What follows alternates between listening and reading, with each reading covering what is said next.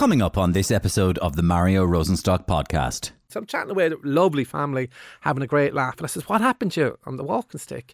And she was there, don't tell him, don't tell him. Eventually told me she went to Lourdes and got hit by a car. I went, that to me is the best Irish story ever.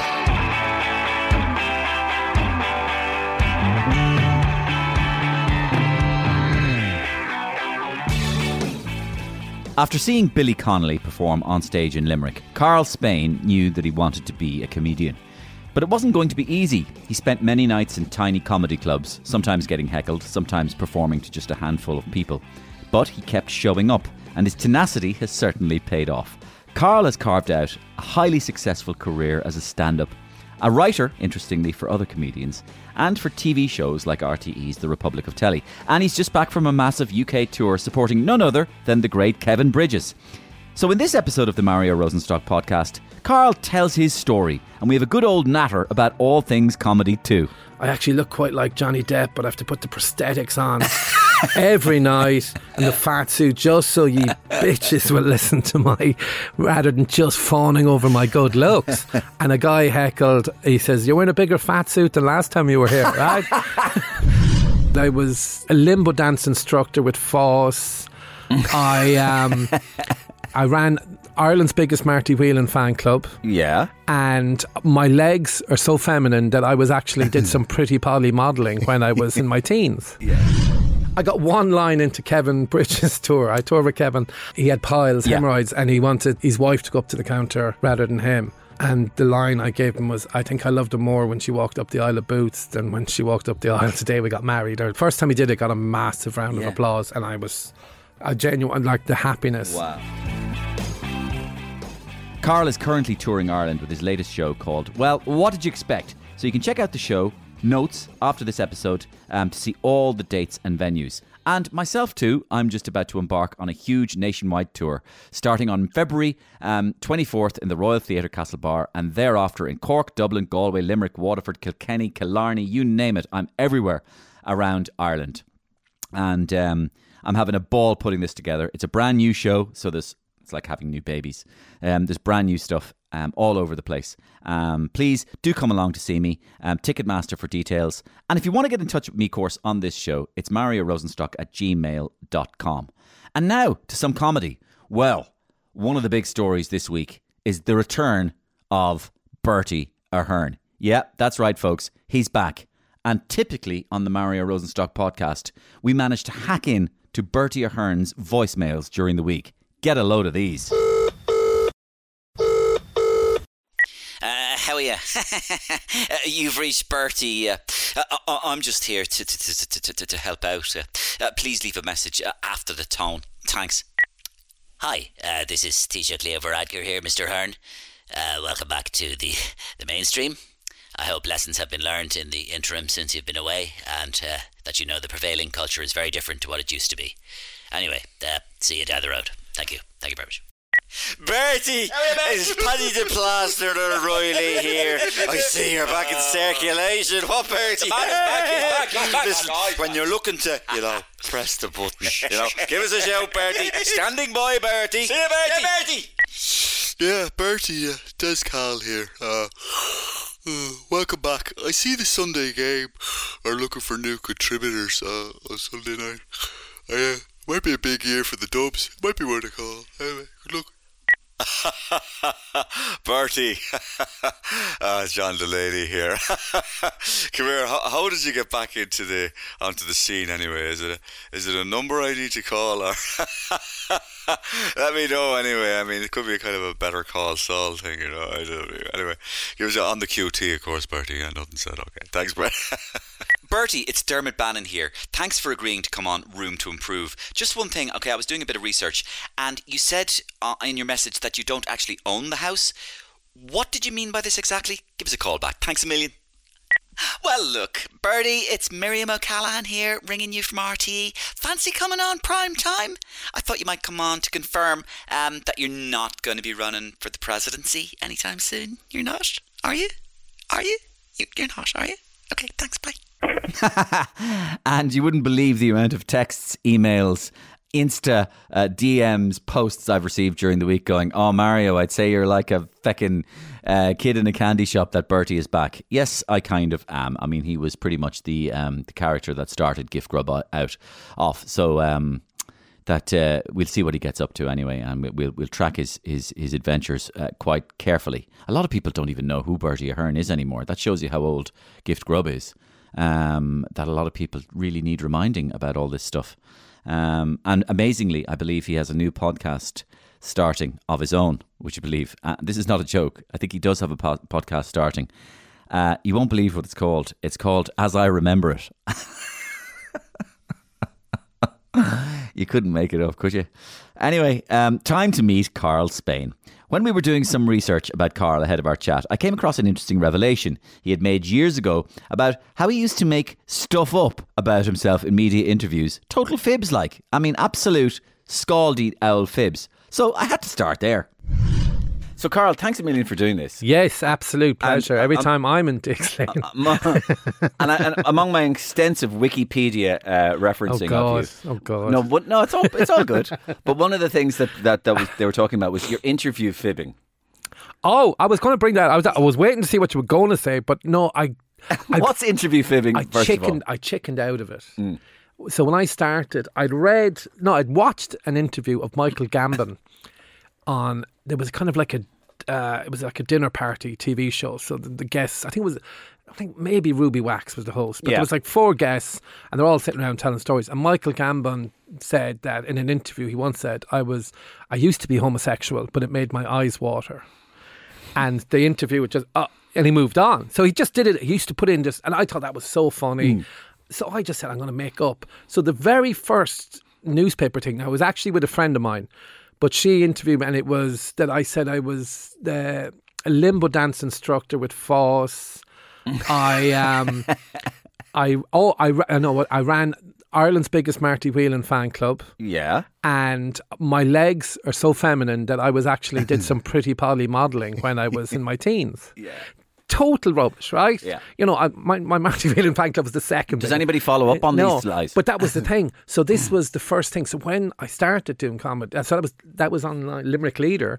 So then when I started doing stuff, I was up in Cookstown or somewhere, and this journalist shows up. So I believe you're a big Marty Whelan fan.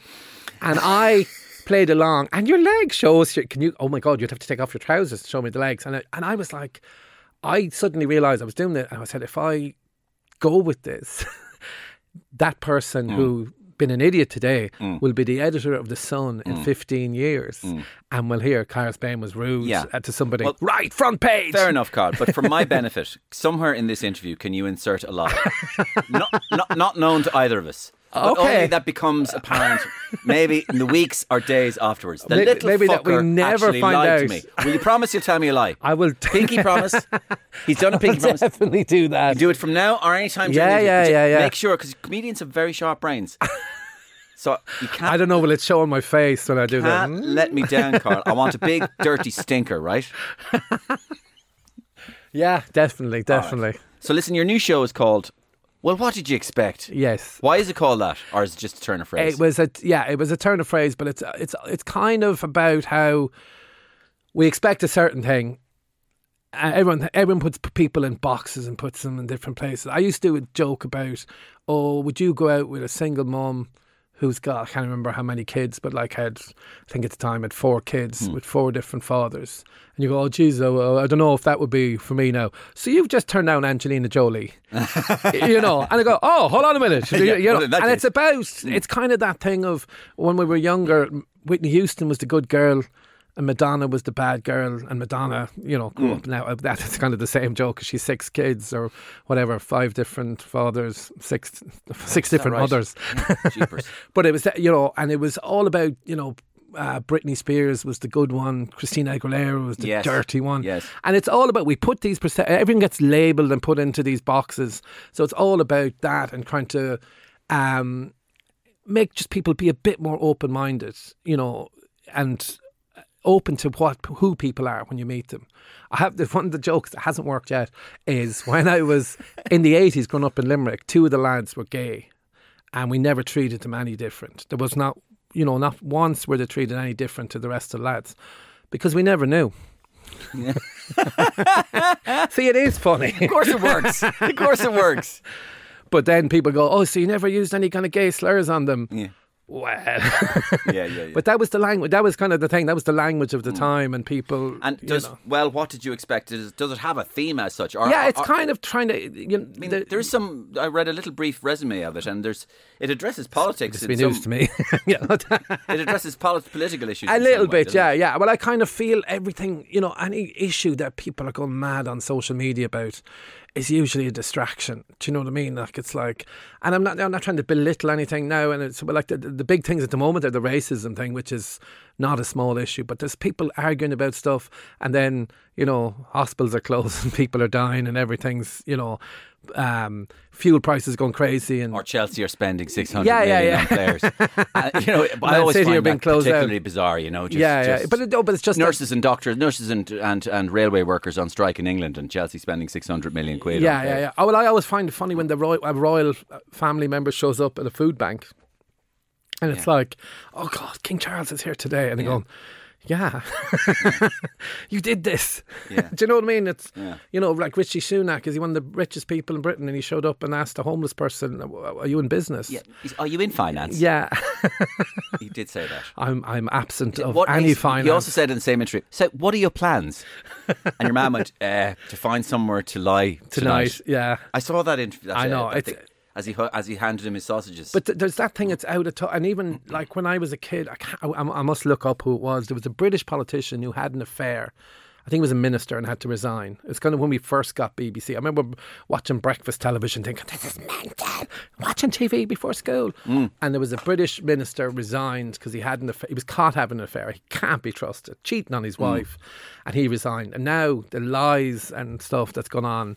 And he goes, oh, you've been caught. He goes, yeah, come on, let's move on. You talked about rodeo clowns. Yeah, that's What's like this? Boris and Trump. I don't even know what.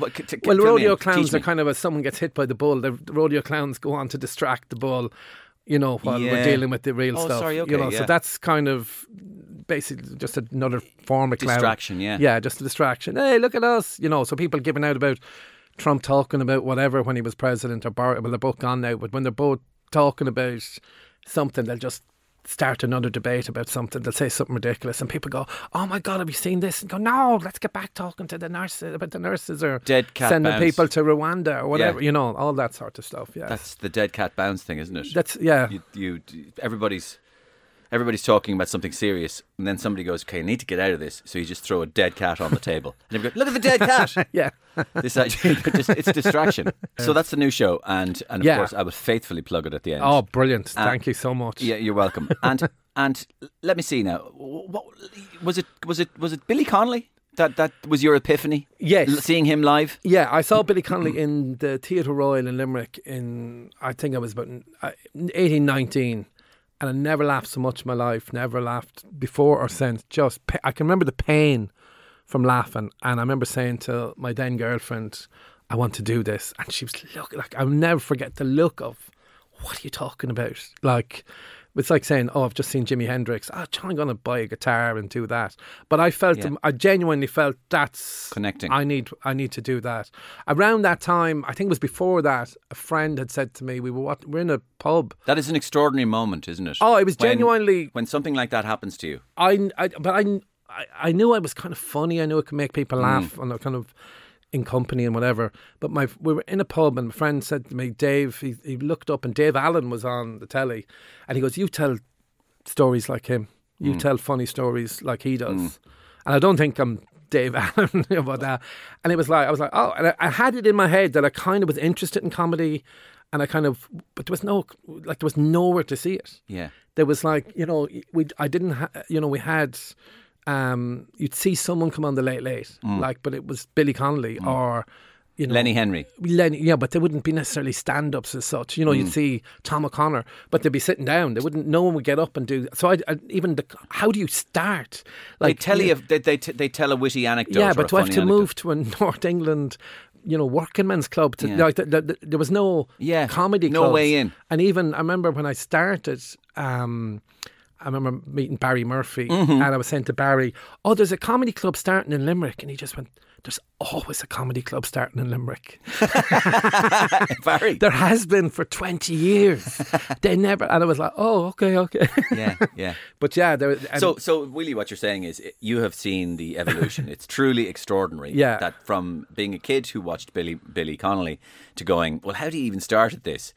It's almost like you could nearly put it down on your CAO form at this stage. this is what I want to do. Well, couldn't you? I didn't have enough points. Yeah, well, couldn't you? Because I mean, if you said it to your parents now, parents would go, so it's either a rock star or a comedian who wants to be John. Well, I think both of them are fairly viable, to be honest. You can study it I was told there was Southampton University. There's a comedy course. I remember going in there. There's someone doing a kind of chatting to them. What was the sort of? Can you remember the transition from being somebody who people felt he's really funny, to being professionally funny? There was a girl my friend Mary that I was living with. Her friend had done stand up in Australia, and she came to Dublin to do gigs. So I went along, and while I was going in, I did TV production in college. So I was going into the Laughter Lounge to watch this person, and the people that were working there were in my course. They were doing text, and they're going, oh, are you the open spot? Oh, brilliant. About time you did it. And I went, no. And I was like, oh, even, like I hadn't discussed it with this person, but he thinks I should do it. Yeah, okay. So there was a bit of that. But when I saw it, I was thinking, my idea of what stand-up was, because I'd seen Billy Connolly, I went to the club, it's the warehouse, it's a camping thing now. It used to be, the Da Club. It used to be just there. Oh, yeah. I used to work Chatham in Cafe Lane, Chatham Lane. And we used to go to the lounge music night there. Paddy Cullivan was there. And Camille O'Sullivan used to appear there as well. And so we'd be at the music nights. And one night we went, and it was comedy. But Tommy was the headliner. So I'm sitting there going, no, nothing. I'd only seen Billy Connolly and Sean Hughes twice. So I'd only seen theatre acts.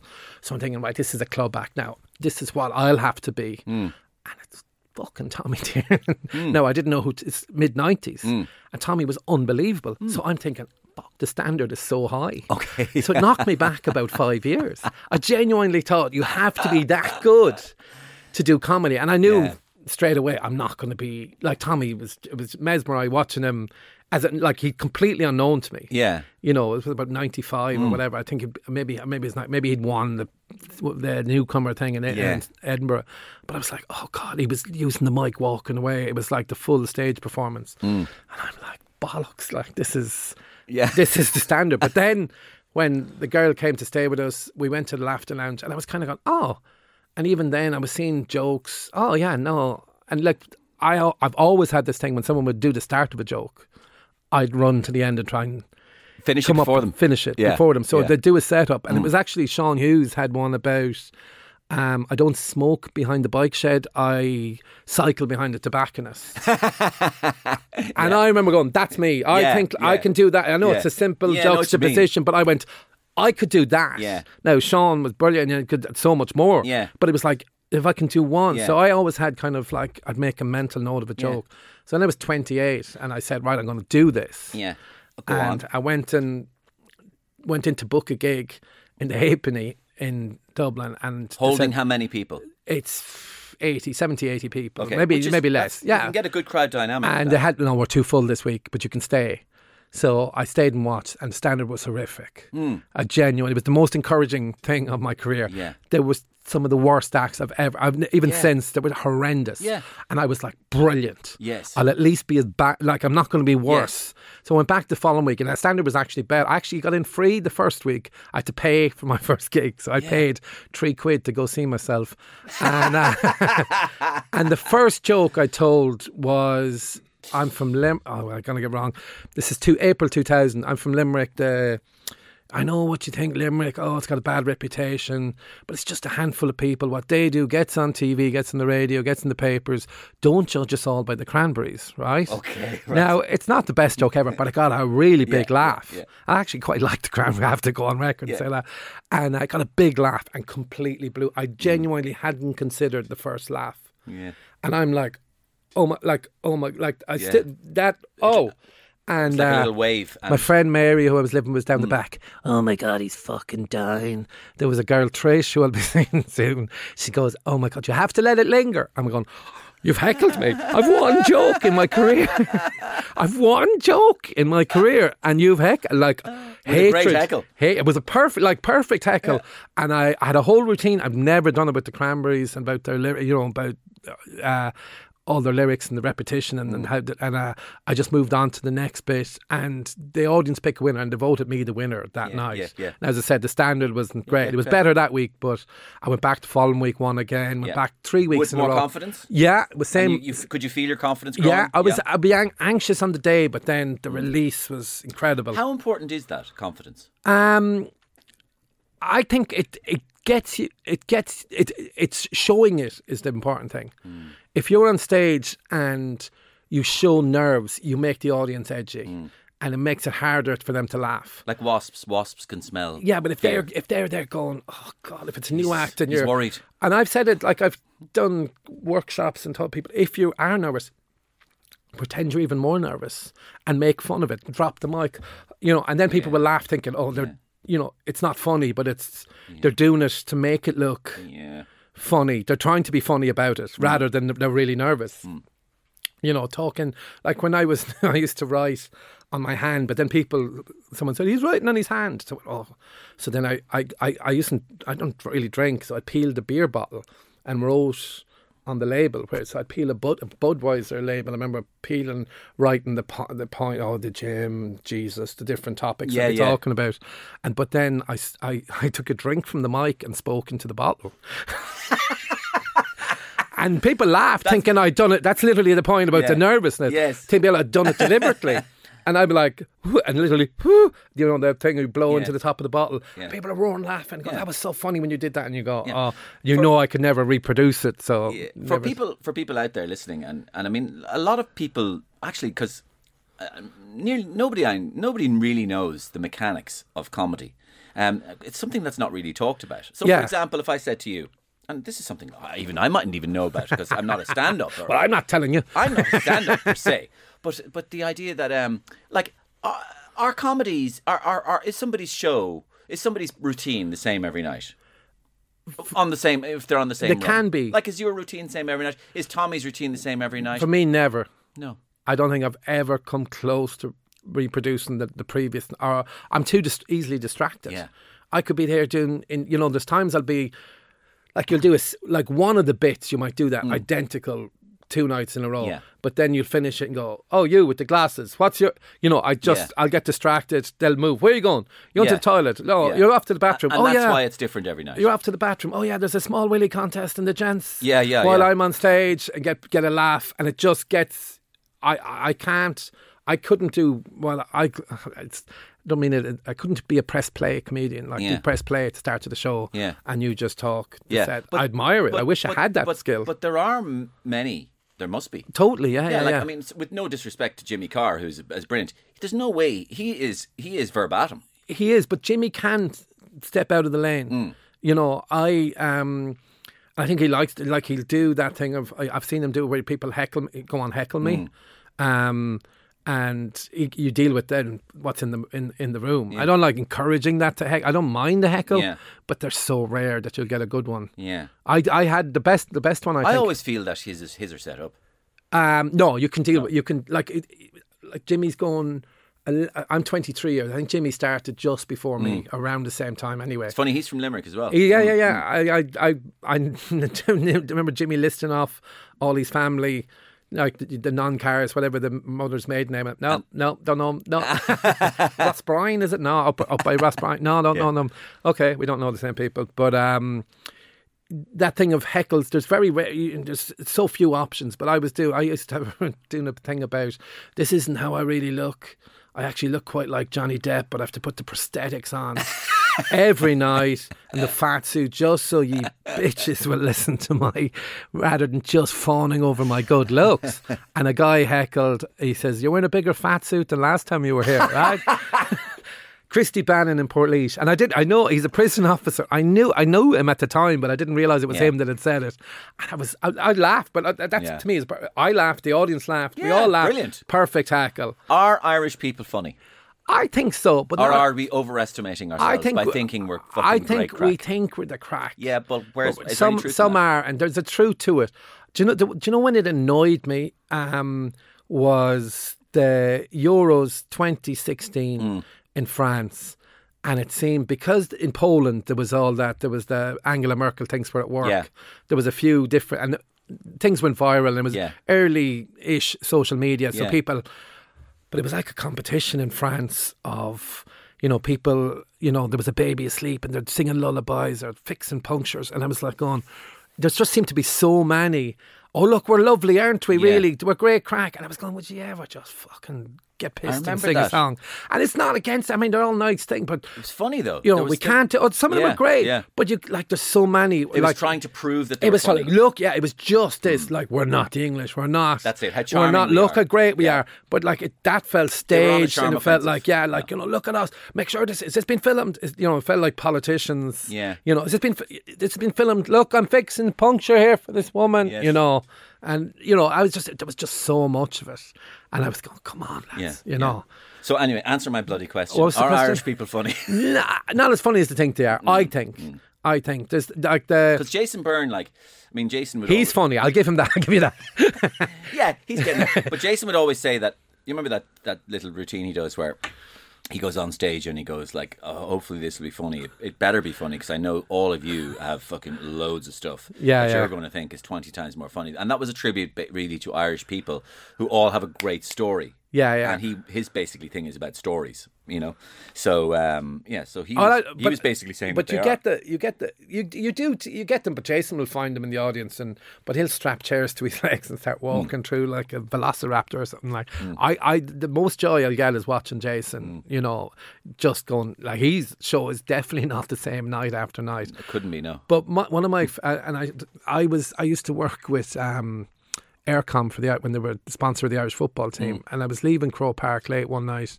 So you kind of interviewed Trapattoni. It was Trapattoni, Tardelli, Manuela, all that time, and best time of my life. And I'm leaving one night, and there was 3 generations of this family. So it's late after the match, everyone's gone, and I'm like on, and they recognised me. Someone recognised me in the group, and they said, "Oh, he's the comedian." So I'm chatting to them. I says, "What are you doing? Leaving now? What took you so long?" And it says, and there was the grandmother. She had a walking stick. Goes, "Oh, my grandson is in the squad." And I'm like, "Oh, brilliant! This is great." Now I've met the granny. When next time I'm interviewing whoever, I says, "Oh, who's your grandson?" She goes, "Stephen Hunt." And I went, "Oh, is Noel, whose brother in the squad, is Noel not your grandson?" They're all roaring, laughing. This is, so I'm chatting away, lovely family, having a great laugh. And I says, "What happened to you on the walking stick?" And she was there, don't tell him, don't tell him. Eventually told me she went to Lourdes and got hit by a car.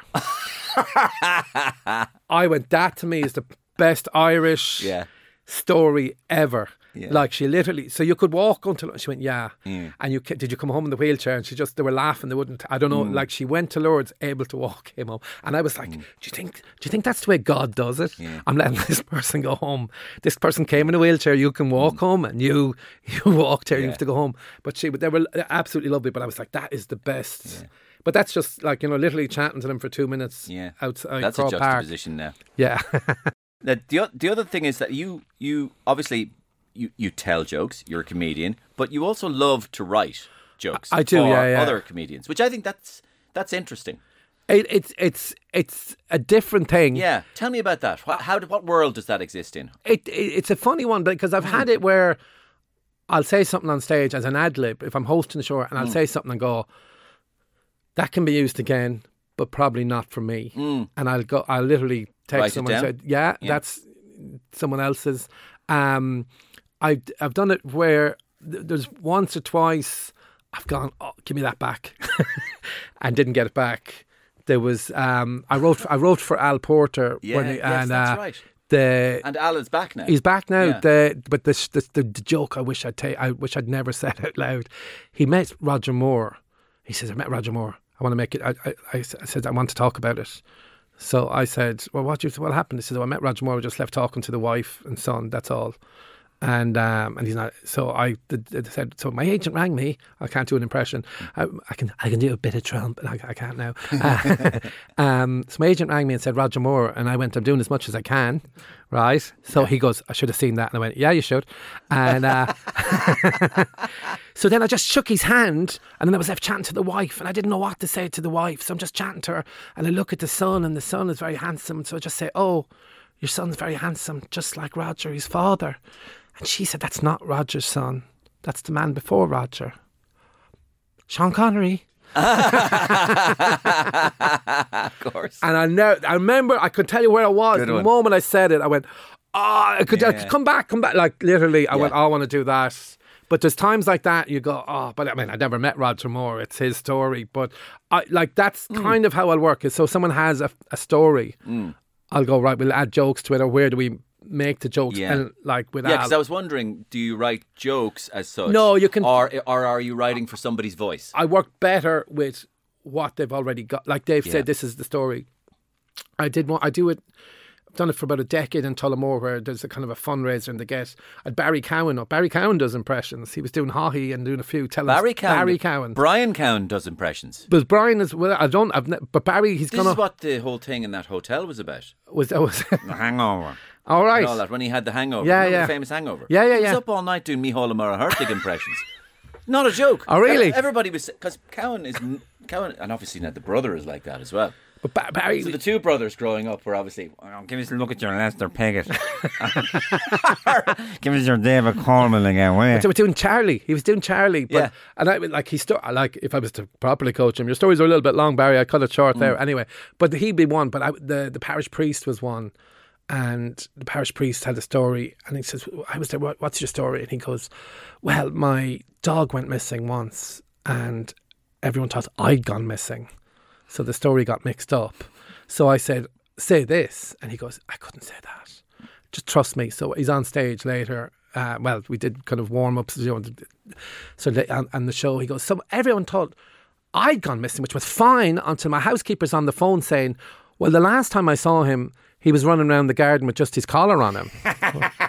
And the room erupted. Like, it was one of my favourite laughs. Like, erupted. Yeah. And he looked at me and I felt like, Alex Ferguson at his just thumbs up, and he was like nodding. Well, that raises the interesting question, Carl. Do you get as much of a buzz out of hearing Absolutely. people laugh at a joke that you may have been responsible for rather than a joke you've said? Absolutely. Exactly the same. In my head, it's going, that's your laugh. I remember I've written, like, Al went on the Late Late, and he did, there was like, Rachel, my partner, would look, and I got me, him, me, Yeah, me, nice. stuff he's written himself. Nice. And she's, no, your one's worked. Or Yeah. Al, that one. It says, my favourite was that one. No, Al liked that one. That's not your favourite. But it does, I got one line into Kevin Bridges' tour. I toured with Kevin. I got one line in. I suggested it, and I remember I did some of the work in progress with him. Yeah. And I suggested a line. The line is it's about he has piles and he had piles, hemorrhoids, and he wanted his wife to go up to the counter rather than him. And the line I gave him was, I think I loved her more when she walked up the aisle of Boots than when she walked up the aisle today we got married, or version of. First time he did it, got a massive round of applause, and I was a genuine, like, the happiness. Wow. That was one line in a 90-minute show. But I used to keep saying, I love this show we've written, Kevin. Yeah. But all comics, if you work with someone, you'll do that. Go, oh, Mary, do you say that? Do you ever think, that actually works? Or Are you a grammar and punctuation merchant? no. Because somebody like with, for example, the Jimmy Carr thing, right? Yeah. It's all about grammar and punctuation. It's syntax, basically. The joke could fall apart if one word of the joke is imperfect. And he is very, like, I did a couple of supports with Jimmy when he was brand new. And he was talking about this, the formatting of jokes, and it was about, because I sent him he had that one about I can't remember the exact wording, so I won't get the joke right, but it was about our relationship at a crossroads, and down this road is this, and down that road is that. And he goes, that's not a crossroad, that's a T junction. Yeah, And he made the shape of a T Yeah. with his hands. And he said he had the physicality of that's a T junction. And I said, you did that every night? And he goes, yeah, it actually enhances the joke. Yeah. And I was like, it to open my mind. I was going about 2 or 3 years, and just watching him, like, he would say something funny, you'd be roaring laughing at lunch, and he'd just get out his phone and make a note of it. Yeah. There was nothing like he was. And are you like that? No. I think I remember it. I'll sometimes write in my phone. I remember waking up one night. Oh, that's brilliant. Yeah. Put it in my phone. Woke up. Oh, I thought something last night. And and the word depression was what was written on my phone, and I went, this is meant to be a joke. Depression. And I actually told it on stage that I couldn't remember the joke. Yeah. I'm just going, this is actually depressing. This is just depression. Yeah. Depression. I never remembered the joke. And Jimmy, you'd see taking it down immediately. Immediately. If we're just chatting and he'd ad-lib it and then he'd laugh. I'd laugh and he'd write it down straight away. And the other thing is this idea of, you said, the halfpenny in or whatever. Yeah. Imagine going into a room with 7 people or 8 people and trying to make them laugh. I couldn't think of anything more horrific in my life. I played to it's basically 8 against 1. It's bullying. 3 people was the least I played to. Yeah. There was an American couple, one from California, there was a guy and a girl, one from California, one from Oregon. I says, oh, how did you meet? I said, we're brother and sister from 2 different places. And I made that point, oh, you're from 2 different places? And they were like, yeah. And I was like, okay, I'm not going to go there. And there was a guy from Manchester. He says, oh, and what brought you here? He says, I saw you in the Frog and Bucket a few weeks ago. So I'm going, he saw one of my preview shows. So he's seen everything. And these two I don't find it odd that they're brother and sister from, I need to explain. So I just went head down and ploughed through the show for an hour, and you have to get through it. But another thing that Tommy might say, head down, take it a sister. Yeah. Another thing that occurred to me is if 8,000 people are coming to see you on a Saturday night, and they're all paying €47 for 50 quid, hotels, 55 babysitters, quid. They're having a good time, Mario. The pressure is on them. Yeah. The pressure is on them to have a good time, not you. Yeah. They want their money's worth. Totally. So there's a kind of a weird reverse. I've seen you see it in, like, sometimes people just go. There was a very famous comedian telling a story, and he was asked. The comedian asked him, says, "Oh, you're doing these arena tours." He says, "Like, where do you work out the material in advance?" And he goes, "Don't bother. They're happy to come and see me." Wow. I remember, I heard this story back, and I was like, "You're joking me." Yeah. It doesn't even bother. Like, I'll work it out in the arenas on the road, and I just found it bizarre. The other one I find funny as well. This is closer to home now because people would probably, they wouldn't even know who I'm talking about. But there's a type, and it's that person. Go on. It's the comedian. It's the comedian who goes from being small to massive. Yeah. Right? But they're still telling jokes when they're massive as if they're small. And everybody's going, would you ever fuck off? Yeah. I'm not. Like, you're a multi-millionaire famous person and you're pretending like nobody could recognise you that on the way in the door. Now, actually, come on. John Bishop is one of them, right? Because funny guy. Yeah. But he does that thing of, I'm the one doing the gig. She wouldn't let me in. And sorry, John, 87 million quid later. Yeah. And you're kind of going like, do you know what I mean? That kind of thing. So there's what I'm talking about. Well, there is personas. But the audience can see that. But even then, you'd have someone like Billy Connolly who would still be talking about being a welder in Glasgow. But then he'd also make the comment of, I'm interesting. He would acknowledge the fact that he's loaded. Yeah. Kevin acknowledges the fact that he's loaded in the thing. He, if you watch his shows... And is that part of his story? It's the progression. Yeah. So it's relevant. This is where we are now. This story. And he says, he says, thanks for coming to the show. This is what's got me the life where I'm living and all that. Yeah. He's not apologising for it, and people shout up. Like there was one, I thought it was one of the most bizarre things. It wasn't this tour, it was a previous tour. I did Ramesh Ranganathan was his support. I kind of filled in, but I did one of the Glasgow arenas, and this girl comes up to the front of the stage. Kevin's in the middle of something, and she goes, "Can I get a photo?" Right. And he goes, "I'm kind of in the middle." Like, she interrupted the show. I'm kind of in the middle. Yeah. Something, and someone goes, "You forgot your roots." Someone else shouts up, "You forgot your roots, where you came from." And he's like, just the bizarreness of, let's stop and let the 12,000 people queue up and take photos rather than you pay, like people who've paid tickets to see the comedy. Yeah. And I was watching Scott. I don't believe watching it. I don't believe this is happening. Bonkers, yeah. Can I get a photo? Yeah. I'm kind of like, that says a lot about the times. I'm not even having dinner with the kids. But that says a lot about the times we're living in. Yeah. That girl, she only came. I have to get a picture with Kevin Bridges tonight. Yeah. I have to get a picture with him tonight. If I could do impressions, I would never be off the phone. Imagine all the jokes would calls. be all the. I swear to God, I'd be bringing up new jokes. I would bring up like if you could do like Roy Key might be an extreme one, but do like Roy. But do you know that I actually like? Have you done prank calls with these? I've done prank calls under the most the extreme duress. I'll give you the most extreme duress. I was doing a gig for Jose Mourinho in Chelsea, and he got his phone. He gave it to me. Oh, so you're ringing from his phone? I'm rang from his phone. Wow. And he said to me, pretend you're me, ring Damien. He's in his car, he's injured, and his leg is broken, right? His leg is half broken. I want you back next week. Yeah, and you have to ring him, right? And you have to say he has to be available for Brighton tomorrow. And I was literally on the phone, and I took Jose's phone. He's standing there beside me. So is the other Portuguese guy, I forget his name. Rui Faria was And it? John Terry and Lampard are in the corner, giggling, right? And I was there. Damien, it's Jose. Yeah, I know. Damien, you have to play tomorrow. What the fuck are you talking about? Damien, you don't play tomorrow and I sell you to Walsall for $1.5 million. And I pause on the end of the phone, and I think he smelt a rat. Because I think he'd maybe heard that I was supposed to I he could do couldn't it. be there. No, that I might have been there that day. Oh, and right, whatever. yeah. And then he kind Penny of put dropped. two and two. But that's being asked to do a fucking impression.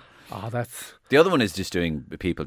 Your person that hits you over the head. My one is just people coming up with their mobile phone. Oh, will you say that? No, the voicemail message. Oh, yeah. Change their voicemail message to Roy Keane. Jesus Christ, there's about 400,000 people going around with the Roy Keane voicemail message. So, Carl, you're doing a nationwide tour. Absolutely. Quick Myself word to me. and Roy Keane. Quick word to Kevin me Bridges about the support. different places in Ireland. Is there any difference? It's in just terms the of- rooms, the venues. Yeah. There's Because I, for example, do think there's a difference, a slight difference. Cork, for example, I think is more attuned to the piss take, the absolute piss take, than other places in the country. I agree. I love pointing out to them that the amount of Cork people say, "Oh yeah, Limerick. I drove down to Limerick." There, he says, "No, you drove up to Limerick. Look at the map. Everywhere's down from Cork." Yeah, and they go, true. You know. Yeah. And I remember I had to get a plane was diverted to Cork, and so I was getting a taxi to the train station trying to get home, and I had to get to Shannon to get my car. And I said to the taxi driver, "Oh, it must be horrible going out to the airport every day and never leaving." He says, "Do you get away much?" "I've never really left Cork. Why would you?" And I was, he's taking the piss. No, it's real. He was totally genuine. Everything I want is in Cork. Yeah. I said, "Have you been to Spain for 2 weeks?" He says, "I went as a kid, but I didn't enjoy it." Yeah, that is true. And I was like, That's what I love about And I them. was like, "You're joking." Yeah, I love that though. But the one where I've said, says, "Oh, fair play to Cork. I think Cork Munster supporters are better than the Limerick ones. You know, because Limerick, it's natural, it's a Limerick team. But ye come up and support a Limerick team." All the way from Cork to get behind a Limerick team because you've no team of your own. It's just fucking. Somewhere like Galway, like the Roche and Dove, but you'll get loads of you'll get tourists coming through. Yeah. But it's a theatre. They're used to going to theatre. There's a whole culture there. Yeah. Limerick is a bit That's like true. Waterford in that they have to be dragged out. Yeah. They'll have a great time once they're there. But Limerick and Waterford, I always feel like you could go down there and you go, "Oh, last month this place was stuffed," and you go down there and it's empty. Killarney, they dress up. Killarney used to be Killarney, they put on a shirt and pants. Killarney used to be the best place. You would get most attention from women was in Killarney. Why is that, Carl? I've no idea. Maybe it's because I was younger. There was a gig in Killarney, and literally I was going, I'm not even trying, and someone would be coming on to you. Fantastic. And I could give you names of comedians, tell me like legendary stories I've heard of afterwards. The hijinks. Like, the hijinks also. It's like, Well, the show is called Well, What Did You Expect? Exactly. And what would you expect except for Karl Spain? Entertaining laughter. Nationwide, my sonny. There you are, all around the Well country. done, well done to you. And there he is, the young, the bowled Karl Spain, at a town near you, don't you know? Very soon. Roy Keane in support. KarlSpain.ie. That's it, KarlSpain.ie. Carl, thank you so much for Thank coming you. in. It's Thank been you, a pleasure Mario. talking to you. And my thanks to Karl Spain for taking the time to come in and see me and talk about his comedy career. Check out Karl's show, Well, What Did You Expect? That's what it's called, on the show notes at the end of this episode. And also my show, of course, Gift Grub Live 23 nationwide. Both our shows, Karl's show and my show. Great to have you here listening to this. If you can tell just one person, tell them about the Mario Rosenstock podcast and how much you love it, or at least like it. And give us a rating on Apple or Spotify or whatever. One of those, wherever you get them. Thanks a million for listening. I'll see you, I guess, same time, same place next week. Bye-bye.